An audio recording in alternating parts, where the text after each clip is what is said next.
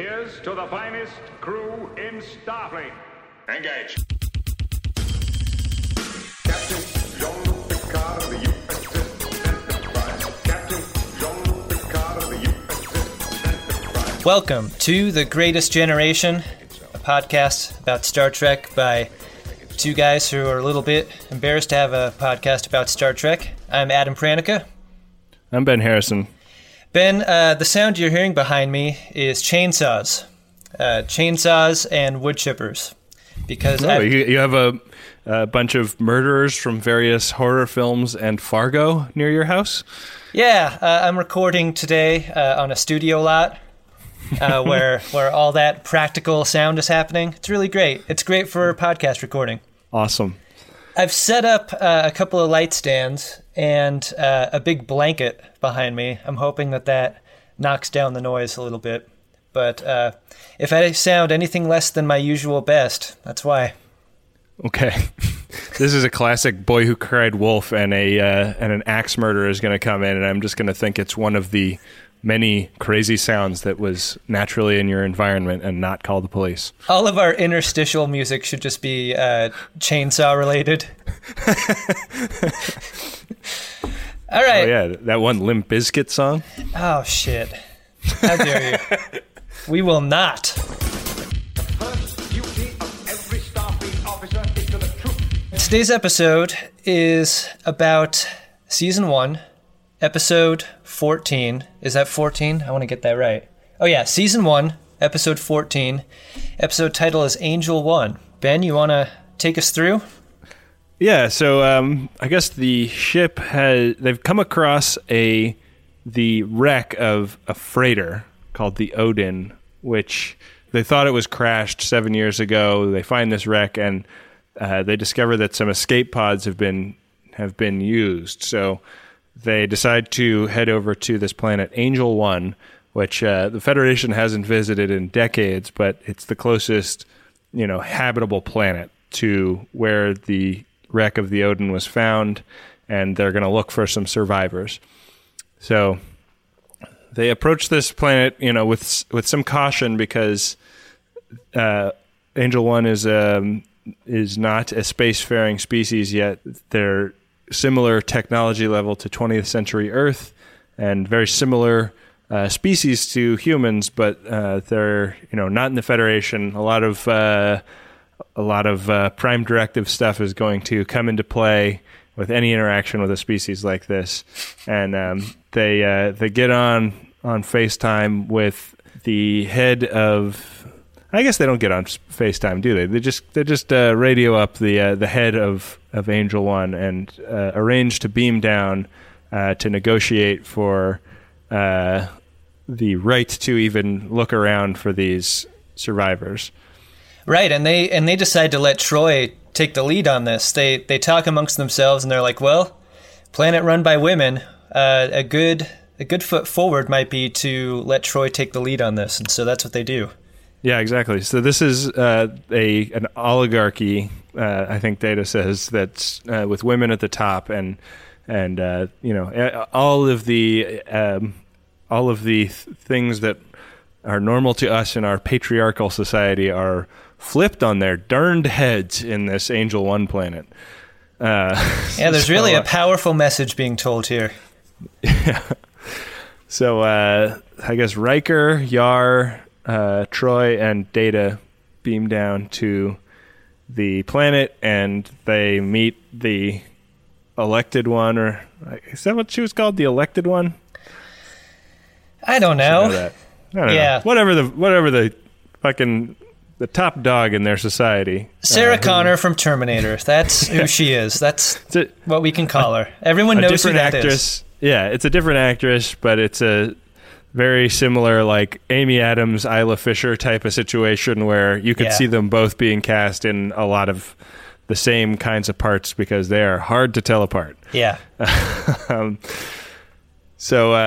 she's initially really not even interested in admitting whether these survivors being around is a possibility, and they're pretty standoffish. They seem to have a real chip on their shoulders about the Federation, despite the fact that the Federation really hasn't spent much time interacting with them. These are just kind of plot points. They eventually admit that these refugees from the destruction of the Odin did in fact land on Angel 1 7 years ago, and they've been declared fugitives because they don't really fit into the social structure of this female-dominated society. And we should say that the casting of this is pretty fun. All of the women are really statuesque. They tend to be very tall and very lovely. They're wearing super tall boots too. Yeah, that's part of it. Yeah, I guess so. But all of the dudes that we see that are native inhabitants of Angel 1 are super, super short. They're male gymnast short. Yeah. Yeah, we are the jockeys, and the jockeys are we short. We don't ever see where they live. We can assume underground in a fiberglass tree. Yeah. They're, they all look of or related to Clay Aiken, I feel like, too. There's some definite Aiken vibes. Mm-hmm. So the away team really stand out down here. Do you feel like Riker's finally home? Yeah, he couldn't get out of his seat fast enough to go to the transporter room. He was ready for this. This is a sexual challenge that I don't even know if Riker had ever considered, but he's really up for it. The main character question for Riker is, can I take on an entire planet? Yeah, that is every scene. That's the subtext. So what they learn from Beata is that the incredibly rigid hierarchical social structure that they have here on Angel 1 has been deteriorating over the years, but the Federation refugees sort of catalyzed an acceleration in the decline, and that's why they're considered sort of enemies of the state. He just kept talking in one long, incredibly unbroken sentence, moving from topic to topic so that no one had the chance to interrupt. It was really quite hypnotic. A good time so often has a downside, doesn't it? Especially when it comes to stuff that you put in your birdie. We've all been hungover before. I mean, many of us have, I guess. Or we've had too much jazz in our gummy. And that sucks, right? Because you don't think about the time after the good time that you've been trying to have a good time. That's why I like Lumi Labs so much. It's the predictability. Through painstaking trial and error, I have found my perfect dose. It's what I can depend on when I could use a little more chill, a little help getting into a creative headspace, and I don't need to have too much fun doing whatever it is I need to be doing. And I'm so glad that Microdose is available nationwide. That means just about anyone can try it. To learn more about microdosing THC, go to microdose.com and use the code SCARVES to get free shipping and 30% off your first order. Again, that's microdose.com and the code is SCARVES. One of the amazing things about making The Greatest Generation is getting to see all of the cool creative stuff that the Friends of DeSoto make when we do a Code 47 episode. People send in handcrafted stuff all the time, and they send in their books, they send in paintings, they send in crochet work. It's so cool. And I want a few more of you to have websites to direct us to in those letters. I want you to put your beautiful work on display for the world so that when we get to look at it, we can tell people where to go to get a look at it themselves. And you don't have to know anything about building a website to build a website these days, because you can use Squarespace. It'll look beautiful no matter what kind of device people are looking at it on. Hell, you can even sell stuff using a Squarespace website. Don't make your cool creative project captain's eyes only. Head to squarespace.com/scarves for a free trial. And when you're ready to launch, use offer code SCARVES to save 10% off your first purchase of a website or domain. Back for another game.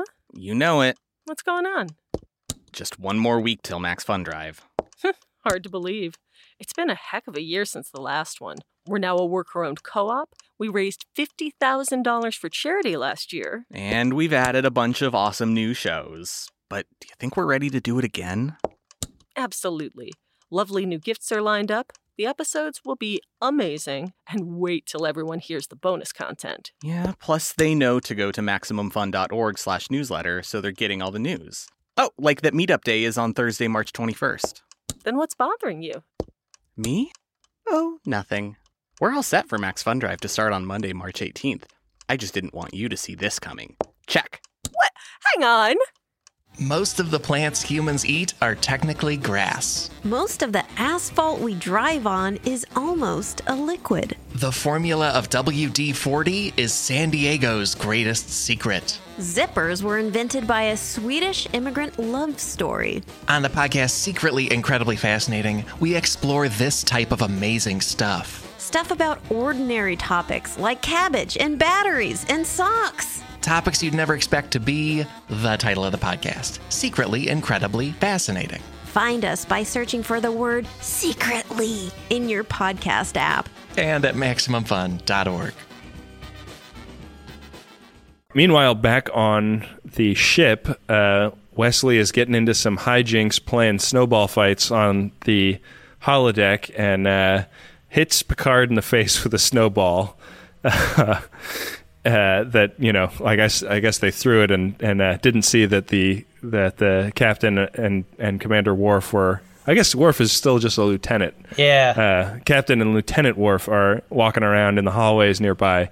But Ben, do we know where the holodecks are in relation to like the ship structure itself? It seems like when you walk by the holodecks, you should sort of get that at any point a door might open and you are either hit with a snowball or something far worse.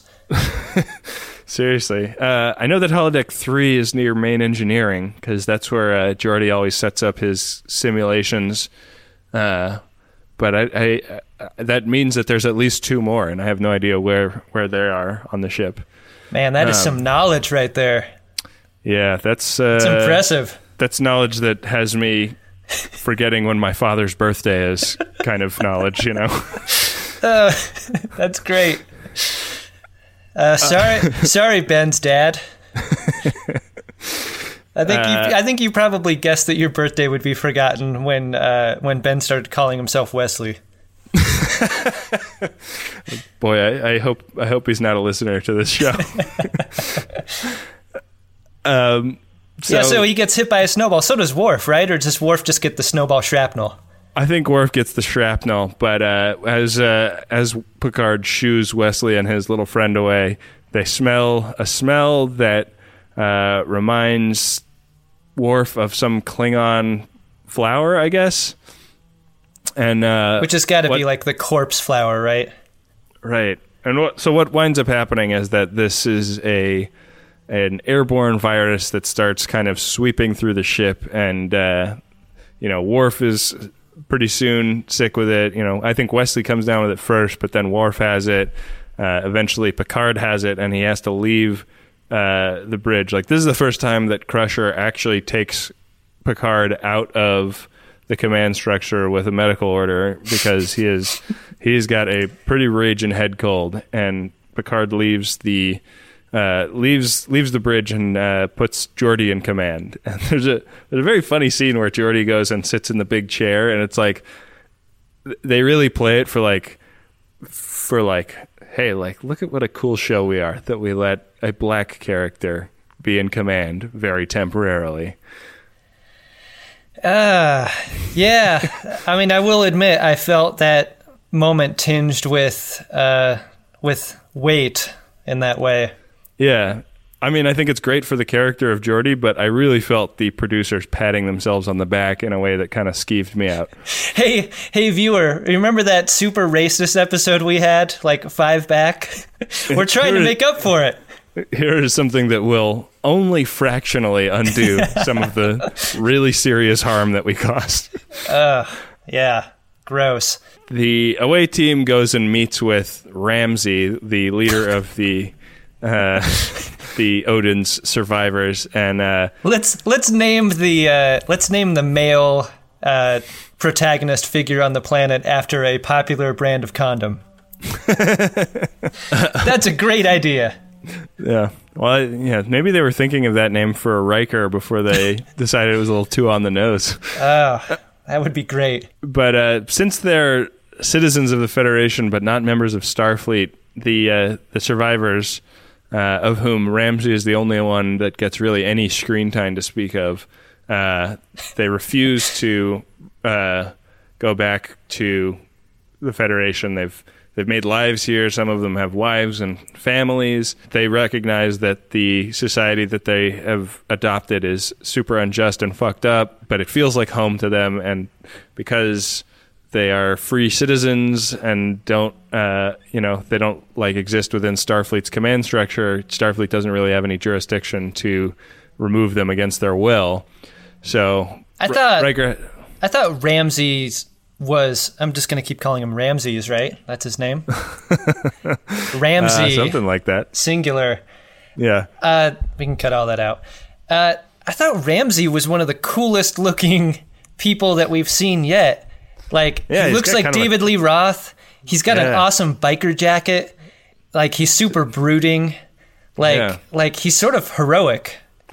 Yeah, he's definitely got the same jacket as Poe Dameron loses at the beginning of Star Wars: The Force Awakens. Yeah, like it's like a cool ass jacket, and you wouldn't think less of a stormtrooper for stealing it from you. You know? Yeah, I mean, he's drinking mead out of one of those like big iron cups. I mean, he's been living on his own for 8 years. Yeah. I don't know. The guy seems real cool. Yeah, he's chill as fuck. He's like living in a cave, swilling on a tankard, and standing up for what's his. He sort of looks like he's living Riker's dream at the moment. Yeah, surrounded by babes, marooned on a planet made up entirely of powerful women, and there's no escape. Yeah. Yeah, Riker's just standing behind some foliage to cover up his boner. Yeah. Riker's like, this isn't a plot, this is a holodeck program. He's just pinching himself the entire time. The guiding principle of Starfleet is base. If you can't find it within yourself, to stand up, tell the truth. You don't deserve to wear that uniform. So this is a real conundrum, because if they, they can't violate these guys' rights by removing them, but by leaving them there, it, means that they're potentially imperiling a relationship they have with this planet, which is considered strategically important in the quadrant, and it's a real conundrum. So meanwhile, pressure is building back on the ship because more and more crew members are being incapacitated, and they've gotten word from Starfleet that shit's starting to heat up at the neutral zone. So the Romulans are building up a fleet on the edge of Federation space, and there's another ship and an outpost out there, but they're not really any match for what the Romulans are flexing. And the Enterprise is required to head over there and put on a show of force. We're made to think that the Romulans might be as dangerous as the Ferengi at this point. Potentially. So they send Data back up to the ship because obviously he's not susceptible to this specific disease, even though he was susceptible to one earlier. And Riker's orders are like, get to the neutral zone before it's too late, and put a stop to this situation. Then you can come back and get us, and we'll resolve this. But that puts the survivors in a bad situation because the Sarah Connor character has ordered the execution of all of the survivors of the Odin and all of the wives that they have taken to kind of put a stop to this problematic movement within their society and culture. The demonstration of their execution machine is great. It's sort of like in Data lore how Lore wanted to transport a tree outside and then shoot it with a phaser to demonstrate the Enterprise's power. Sarah Connor just puts a big potted plant in the suicide booth and then hits a button and then destroys the plant. It's great. She doesn't hit a button. It's her little. It's Clay Aiken. Her little Clay Aiken guy lowers his hand slowly onto a crystal ball, which starts glowing red, and then the potted plant like evaporates into thin air. Everyone's like, holy shit. Riker makes this impassioned plea for the lives of the survivors, saying, like, don't do this. Like, even if, it's obviously your right to do whatever you want as the elected leader of your society, and that's the way the law works here. But if you kill these guys, you're going to make martyrs out of them, and that's really stupid and not worth it.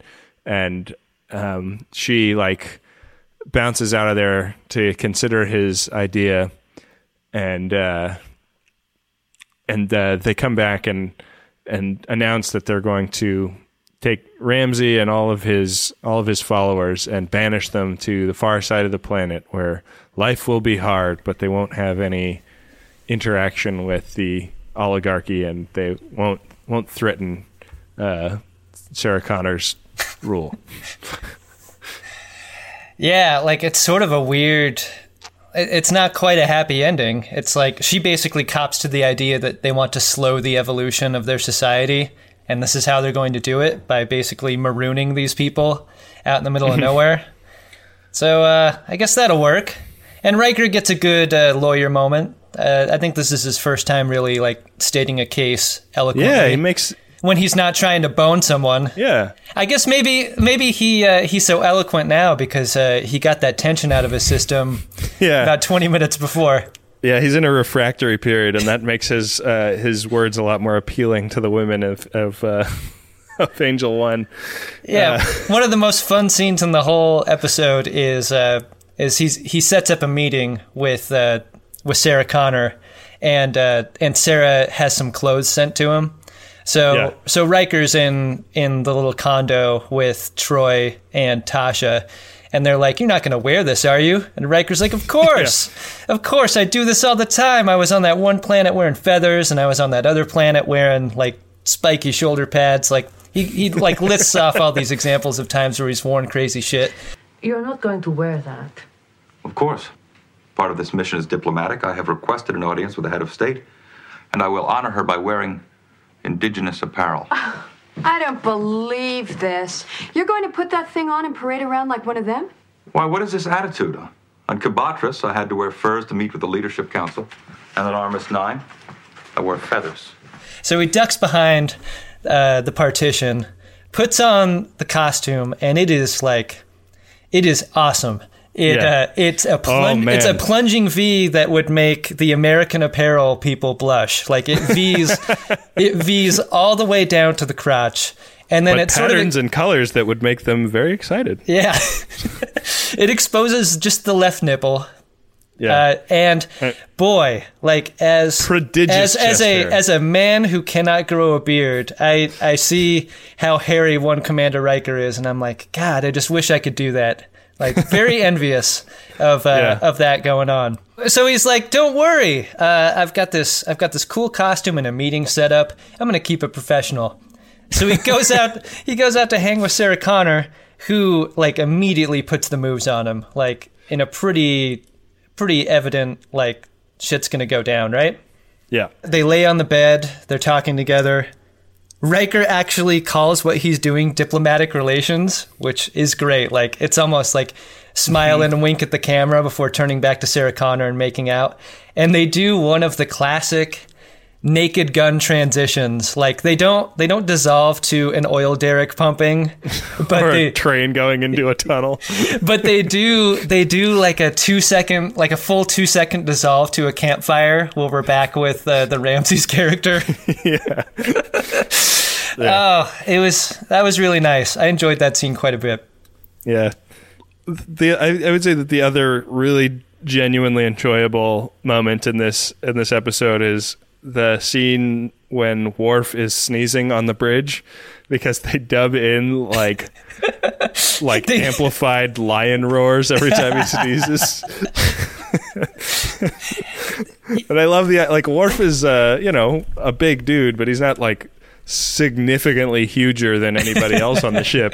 But they make it sound like his sneezes are deafening and audible throughout the Enterprise. Like, they sound super cool. Geordi implies that other people in other parts of the ship can hear him. Engineering reports, computer mail.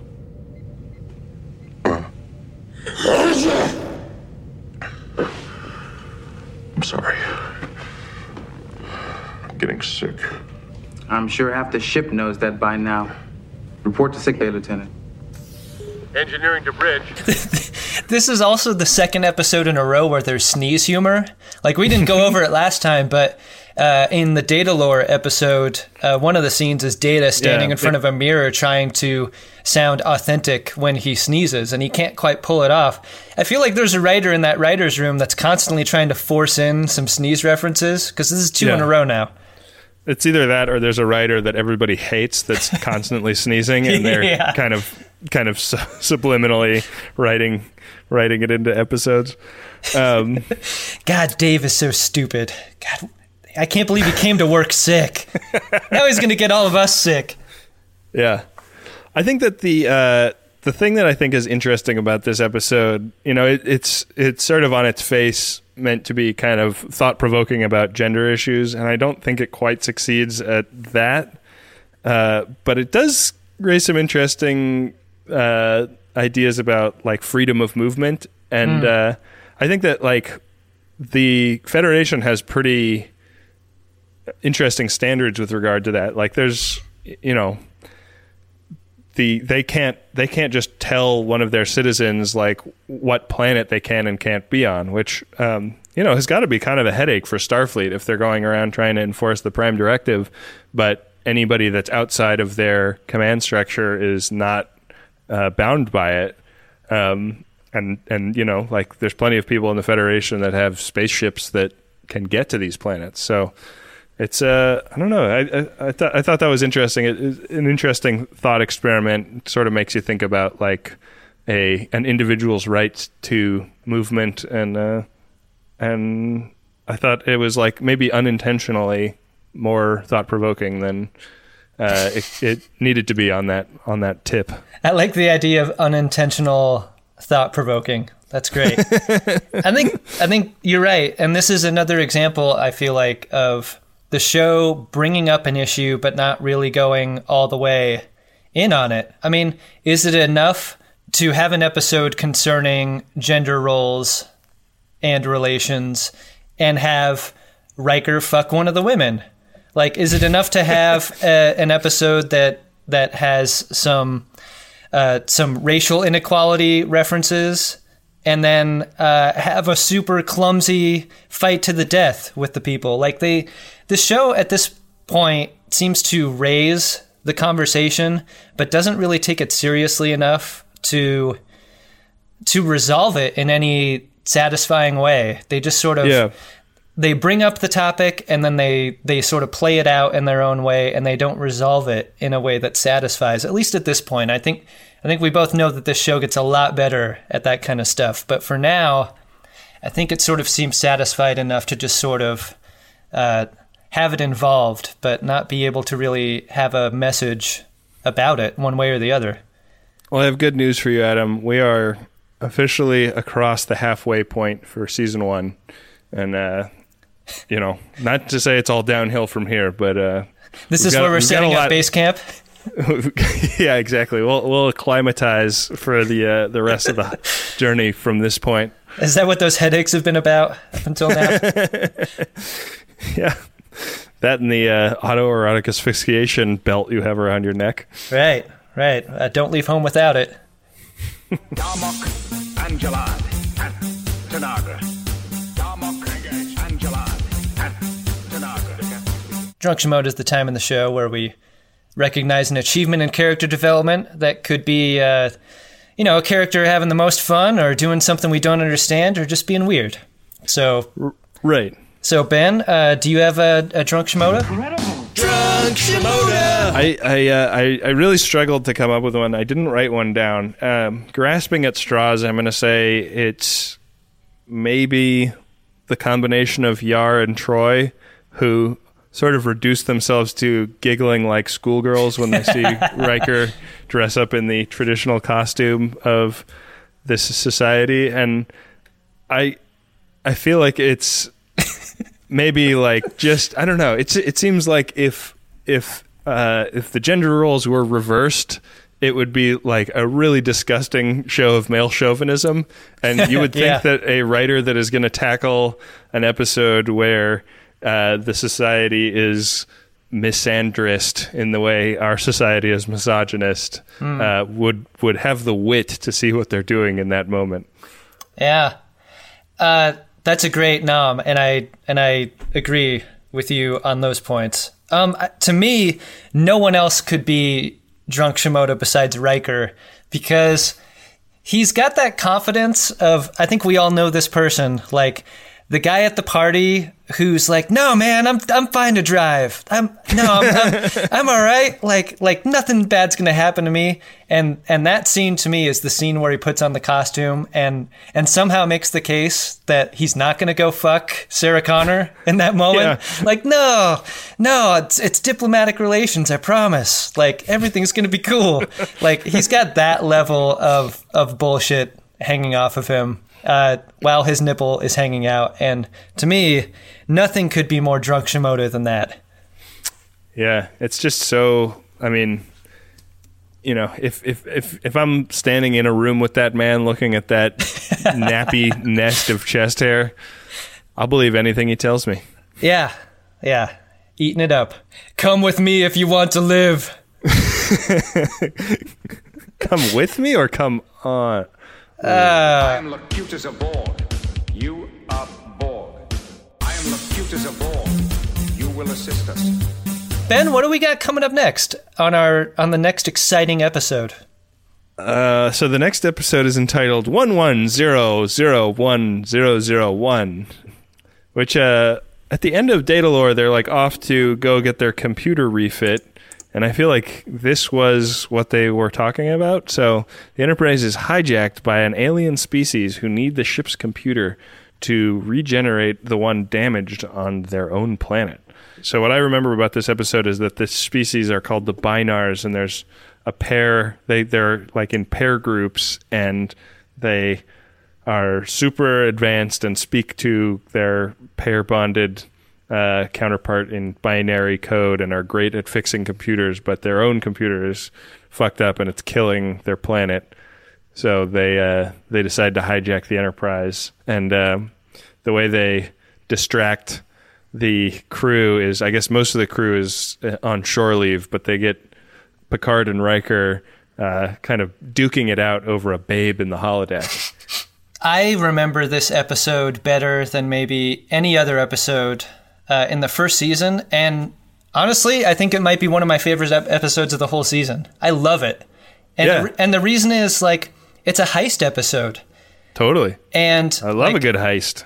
Yeah, the idea of stealing a starship, like I thought was super cool, and the idea that, and even more like no one's on board the ship except for Riker and Picard, as far as I remember. So.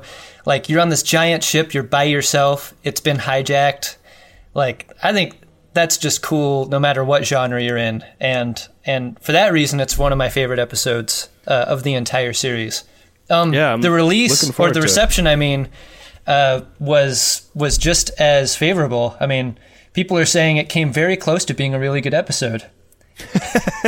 And easily season one's best and most memorable. Right. What do you think? Do you like it? I like it. I remember that lady being a real attractive babe, and there's a lot about Riker's Minuet, character.